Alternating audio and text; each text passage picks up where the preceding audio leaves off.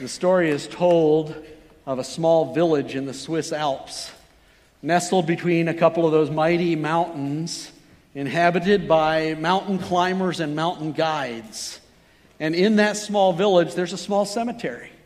Some prestigious-looking stones, but one very simple stone that says on it, "He died climbing."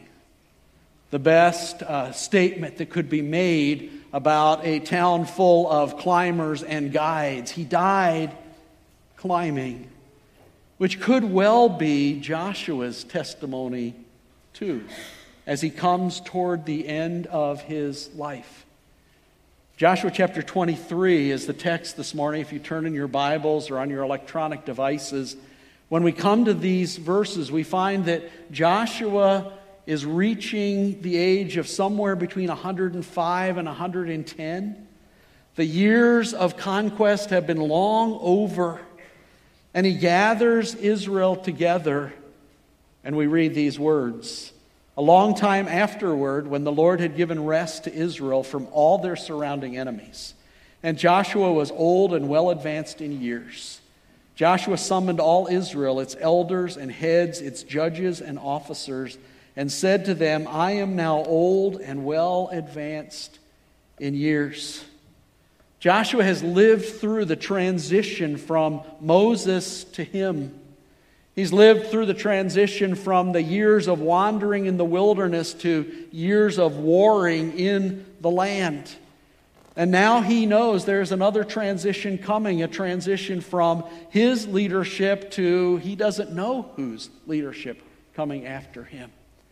And as he looks out across the landscape, he is concerned about what the future holds. And he wants the people of Israel to move ahead in a purposeful pursuit. As I was planning the preaching schedule earlier, actually last year, I chose this book of Joshua knowing that a transition would be coming for Berean, not knowing when it would be, and we still don't know for sure. But knowing that this book has a lot to say to us about how to walk and follow God into the future with purpose. And so, please again, don't start saying goodbye. We're a long way away from that. But I do want to think about what does it look like as we move ahead toward the future that God has for us. In chapters 23 and 24, Joshua addresses, first in chapter 3, mostly the leaders. And then in chapter 4, I think, or 24, I think it is the leaders as well as most of the nation, at least as many as could gather, as he gives to them some farewell words that sound a lot like some of the words that Moses gave in the book of Deuteronomy, but Joshua just gets 2 chapters to do it. This morning in chapter 23, Joshua gives us 3 critical words for purposeful pursuit into the future that God has for us. The first word is that God has been and will be faithful. We can reflect back on how God has blessed us, knowing that He's the same God today and will be the same God tomorrow. And so if you reflect back on God's blessings to us as a body of believers, for over 50 years, God has blessed. He has given us a faithful core of people here. He has given us unity that we shouldn't take for granted. In the last 50 plus years, many churches have split. Many churches have died. And God in His sovereign grace has allowed us to be united and connected. God has given us serving people who work often behind the scenes. Many of them are in heaven today, but many of them are also ministering throughout our campus this morning or were earlier in children's ministry and nursery and sound tech and in the control room and as greeters and a host of other ways. God has given us a loving people. One of the things that as we have talked to the potential candidate, he has heard from a number, including the search committee the other night, is that most of the time, at least, the people of Berean love each other. Now, we sometimes rub each other the wrong way, but we really do like being together. He's blessed us with great facilities.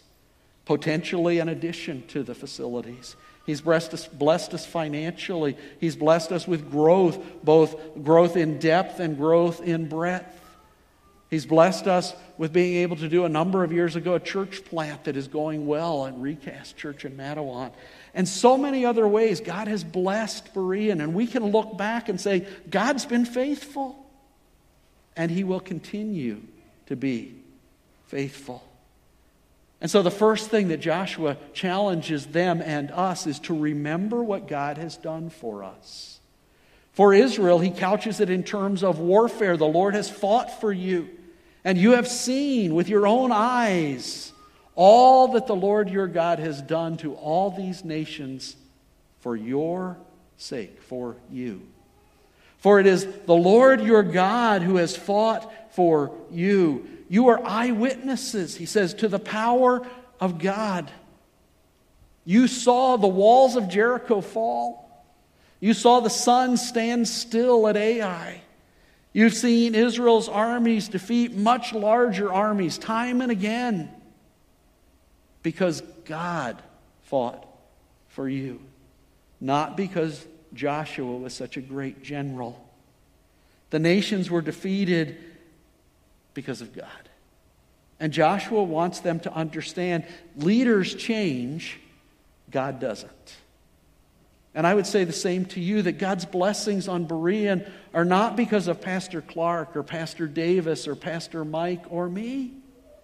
They're because God is faithful and God blesses His people. But I want you also to reflect back individually. What has God done for you personally, individually? And remember that God is faithful, and because He is faithful in the past, He will be faithful in the future. God sent Jesus. He sent Jesus to die on the cross to pay for your sins and my sins. That's the greatest thing He could have done for us. He offers us salvation through Christ. He offers us rescue from hell. And He's blessed us in so many other ways individually. If you reflect on those for just a moment, it should encourage you, it should encourage me that just as He's been faithful, He will continue to be faithful. Joshua also tells us, closely connected to that, to remember what God has given us. For Israel, it's a land. And though it may sound in verse 4 like Joshua is taking the credit, from the rest of the chapter we know several times he says, God has given, I just divided it. Behold, I have allotted to you as an inheritance for your tribes those nations that remain, along with all the nations that I already cut off from the Jordan to the great sea in the west. God has given you this great inheritance. And by God's grace, Joshua has divided that land. God has given you and me, if you're a follower of Jesus Christ, peace with Him, a right relationship with Him. If you're a follower of Jesus Christ, He has clothed you in the righteousness of Christ, so that you and I stand before God, not in our filthy, sinful rags, but in the righteousness of Jesus Christ. He sees us as holy because of His grace. He's given us eternal life right now. It's not just heaven, it's right now. We have the abundant life of fellowship with God. And we have eternity with God ahead for us. He has given us each other, that loving family that we've talked about, people to encourage us. And He's given us so many more things. So remember what God has given. Paul says, if God didn't spare His own Son for us, why in the world do we think He won't generously give us everything else that we need for life and godliness? God has given.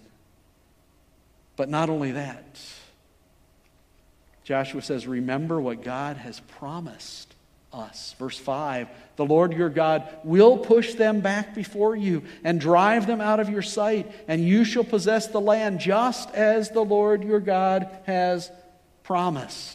Promise is a key word. It appears not only here, but in verse 10, verse 14, and verse 15. So though he is going to be passing off the scene, he knows there's still land to be occupied. There's still mopping up action, warfare to be done. And he says, God is faithful. He will keep his promises to you. So keep moving ahead for him. So that first critical word that he shares with those leaders is that God has been and will be faithful. We can trust him. We can remember what he's done. And so remember. Go to the cross and remember what God has done for us. Pastor and evangelist Dwight Moody was preaching one day on Psalm 103 to his people. And he reached the point of the verse that says, "Bless the Lord, O my soul, and forget not all his benefits." And he stopped and he looked out and he said, you can't remember them all, of course, but don't forget them either. And I'd say the same to you. You and I can't begin to remember all that God has given to us and done for us and promised us. But don't forget them either. Cling to them and allow them to encourage us for the future. So while we don't live in the past, we can allow the past to encourage us and to motivate us for the present. God has been and will be faithful, so we must remain faithful to him. As we look at what he has done for us, it should push us toward being faithful because he has been faithful to us. And so verse 6 begins with the word therefore. And I've told you before, and it's not original to me, when you see the word therefore, ask what it's there for. This therefore is pointing back to the verses we just looked at. And it's saying because of what God has done in giving us victory and giving us the land and what he's promised us, because of those things, therefore be very strong to keep and to do all that is written in the book of the law of Moses, turning aside from it neither to the right hand nor to the left. Because of what God has done, obey the word of God. Be very strong to keep. That word keep is the same word we looked at last week, shamar, guard. Be faithful, be persistent to guard obedience. And to do everything, not selective obedience, but everything God has said. And if you see those words on the screen or heard them as I read them, they might sound a little familiar because they're very similar, almost word for word, what God said to Joshua back in chapter 1, verse 7. When he said, be strong and courageous, keep the law, don't let it depart out of your mouth, obey it, don't turn to the right or to the left. But now, Joshua is the leader passing off the scene. In chapter 1, it was Moses. But now Joshua is, and so he is taking those words that maybe if they had life verses in the Old Testament, maybe this was his life verse. And he's saying to the next generation, hang on to obedience to God. Hang on to what God has said. Don't go off to the right. Don't go off to the left. Don't turn away. But instead, follow God's path. In southern Ohio, there is a geological area called Old Man's Cave. Some of you I know have been there. There really isn't much of a cave. There's one or two there, but there are a lot of rock formations. It's a beautiful, fun place to go. But throughout Old Man's Cave are these signs. Danger, stay on designated trails. Because every year, somebody goes off the trail and falls and injures themselves or gets killed or has to be rescued because they didn't stay on the path.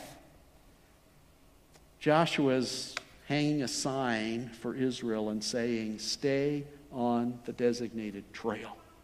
Stay on God's path. Follow and obey. He also warns them, resist the impact of a pagan culture. 20-some years have passed since the conquest drew to a close, and yet Israel hasn't completed the conquest. Perhaps Joshua looks around and he sees some apathy creeping in.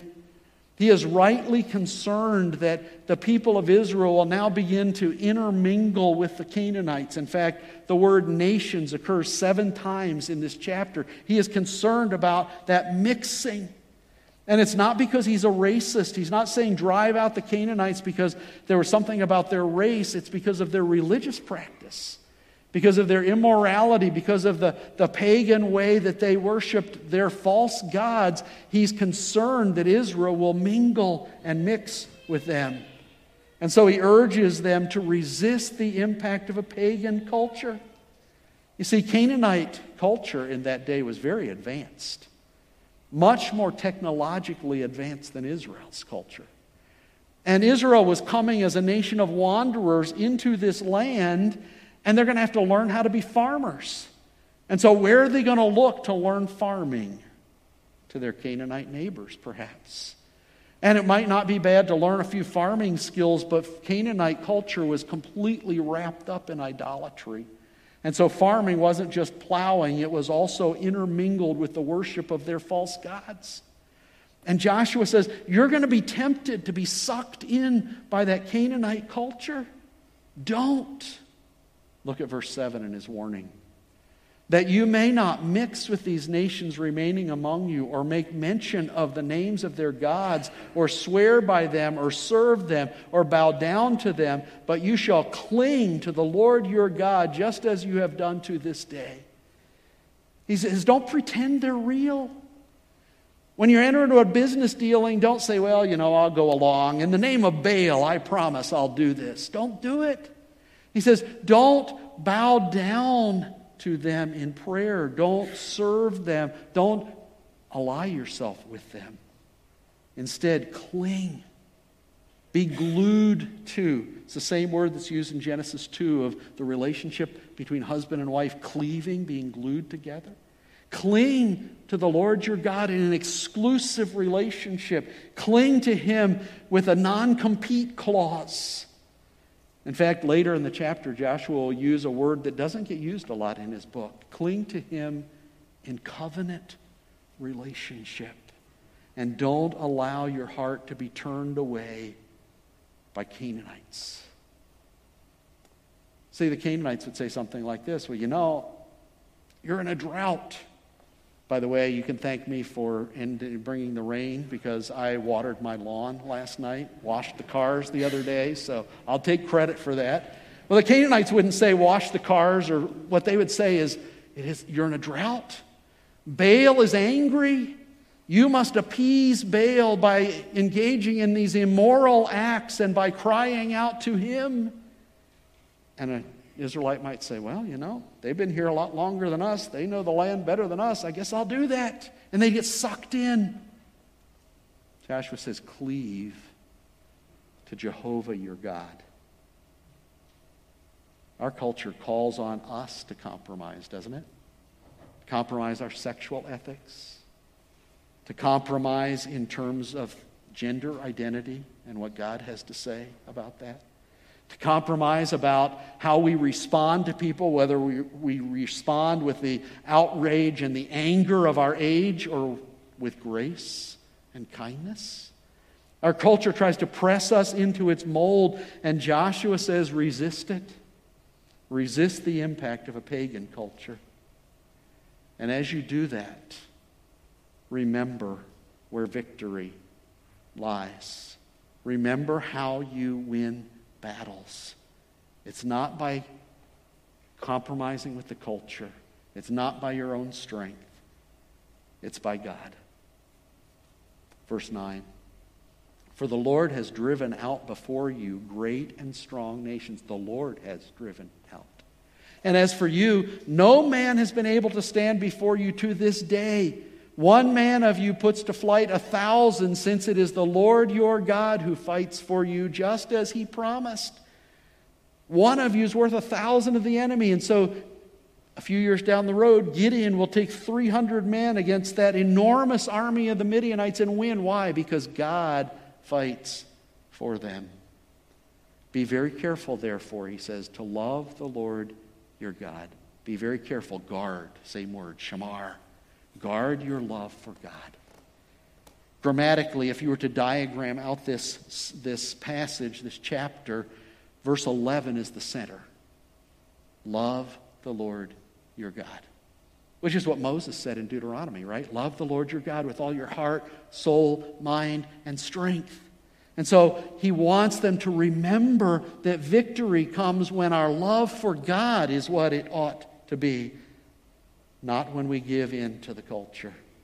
And he warns them that deliberately turning back, the same thing we looked at last week, deliberately turning away from God will bring defeat. And just a few pages over in your Bible, in the book of Judges, that's exactly what happens. And so Joshua says in verse 12, "For if you turn back and cling to the remnant of these nations," by the way, cling, be glued to, you violate your exclusive contract with God and you cling to false gods. If you cling to the remnant of these nations remaining among you and make marriages with them so that you associate with them and they with you, know for certain that the Lord your God will no longer drive out these nations before you, but they shall be a snare and a trap for you, a whip on your sides and thorns in your eyes until you perish from off this good ground that the Lord your God has given you. He says, if you intermingle with the Canaanites, if you don't cling to God and instead allow your contract with God to be intermingled with the Canaanites, then God will allow them to bring pain into your life. There'll be a trap. There'll be a snare. There'll be a whip that hurts you. There'll be a thorn in your eyes. Now, I've never had a thorn in my eyes, thankfully. But I have had dust or an eyelash under my contact lens, and that's painful enough. He's saying, you will be harmed by that connection with the Canaanites, and ultimately God will drive you out of the land that He has given to you. Because God has promised them things, but the promise calls for obedience. God is faithful. And so we must remain faithful to Him. Joshua is telling them, direction for life is not going to be found in the Canaanites' religion. And he would say to us, direction in life is not going to be found in the culture around us, but only in the Word of God. The danger for us is not that we will be overwhelmed by our culture.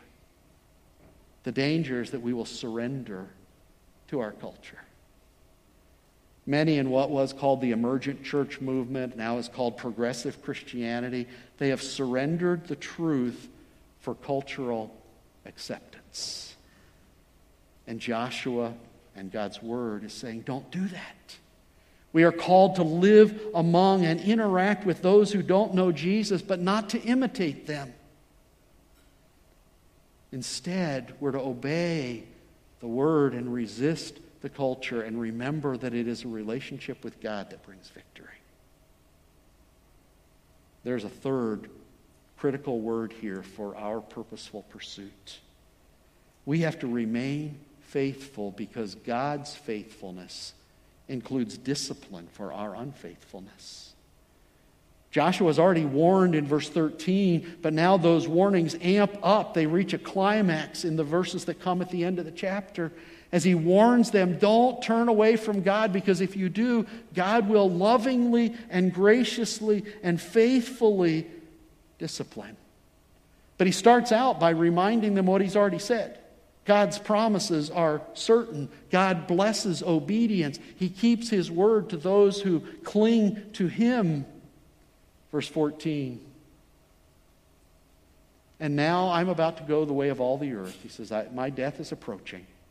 And you know in your hearts and souls, you know this truth. All of you know it. That not one word has failed of all the good things that the Lord your God promised concerning you. All have come to pass for you. Not one of them has failed. And the word failed is an interesting word. It literally means to drop something. God has never dropped a promise. God has never dropped His people. He doesn't fail. His promises are certain. But God's judgment is just as certain if we don't cling to Him. We're a lot like our children, and Joshua knows it. Sometimes an exhortation to obedience isn't enough. We need a warning of consequences if we don't obey. And so that's what Joshua does. He says, God is faithful, but His faithfulness includes His love and grace that disciplines us when we don't follow the right path for our good. But just as all the good things that the Lord your God promised concerning you have been fulfilled for you, so the Lord will bring upon you all the evil things until He has destroyed you from off this good land that the Lord your God has given you. If you transgress the covenant of the Lord your God, which He commanded you, and go and serve other gods and bow down to them, then the anger of the Lord will be kindled against you, and you shall perish quickly from off the good land that He has given you. And in 586, that was completely fulfilled as Israel is swept out of the land by the Babylonians. Because God's faithful. And He disciplines faithfully to turn us back to the right path. God is faithful. And His faithfulness includes discipline when we aren't. The author of Hebrews, picking up on Proverbs, says this. And have you forgotten the exhortation that addresses you as sons? My son, do not regard lightly the discipline of the Lord, nor be weary when reproved by Him. For the Lord disciplines the one He loves. See, it's not out of anger, it's not out of spite, it's out of love. And chastises every son whom He receives. Lovingly, graciously, God calls us back even through discipline. So are you wandering away from the Lord this morning? Are you drawing close to the culture? Are you clinging to something or someone other than God? Are you losing your love for Him? Then turn. Turn around and repent and come back before discipline has to come. Someone has said the greatest danger in your life is not that you will lose your job or your health or even your friends and family, but that you might lose your faith. And so God disciplines us to turn us back to Him. And I've been talking mostly this morning to those who are followers of Jesus Christ, but it may be that in this worship center or watching online, there's someone who isn't. And so I just want you to know that God who is faithful loves you so much that He gave His Son Jesus, like we talked about earlier, to die for your sins. So that by confessing your sins and giving your life to Him, you can have forgiveness and a right relationship with God. But the alternative is judgment if you don't do that. The good news is there's still time to turn from the path of judgment in faith and repentance and ask Christ to save you. And you can do that right where you're seated this morning, or I would be glad to talk to you. Pastor Steve would be glad to talk to you. Pastor Ryan would before you leave this morning, so that you can know that your relationship with Jesus Christ is right. And through Him, your relationship with God the Father. Joshua wants us to understand that God is faithful to keep His promises, even the promise to punish those who don't obey, those who don't turn to Him. 3 critical words for our purposeful pursuit. That God has been and always will be faithful to us, and so that faithfulness to us calls for faithfulness toward Him. And if we don't exercise that faithful obedience, we don't cling to Him, then He will faithfully call us back through loving discipline. So are you continuing purposeful pursuit of God? Are you obeying God? Are you clinging to God? Or this morning, do you need to bow the knee and repent? Come back to Him. It was really, really quiet in the other room, and little Johnny's parents knew quiet probably wasn't a good thing. So they went into the other room to investigate, and they found Johnny with his hand stuck in a really expensive old vase. In fact, so expensive we ought to call it probably a vase, right? And so they soaped his hand and they tried to get it out and it wouldn't come out, and they tried cooking oil and they tried everything they could find online by Googling it to get his hand out, and it could not get out of the vase. And so they decided this was calling for drastic action. They were going to have to break this really expensive vase and try to do it in a way that he wouldn't be hurt. And little Johnny was afraid of it, and so looking up at his parents with tear-filled eyes, he said, "Would it help if I let go of the penny I'm holding?" Yeah, probably. So I ask you this morning, what are you clinging to? Whom are you clinging to? Is it anything other than God in obedience to Him? Then let go of it before God has to smash the vase, before He has to discipline. Because this chapter is telling us that living for God is not a single battle, but lifelong faithfulness to our faithful God. Let's pray.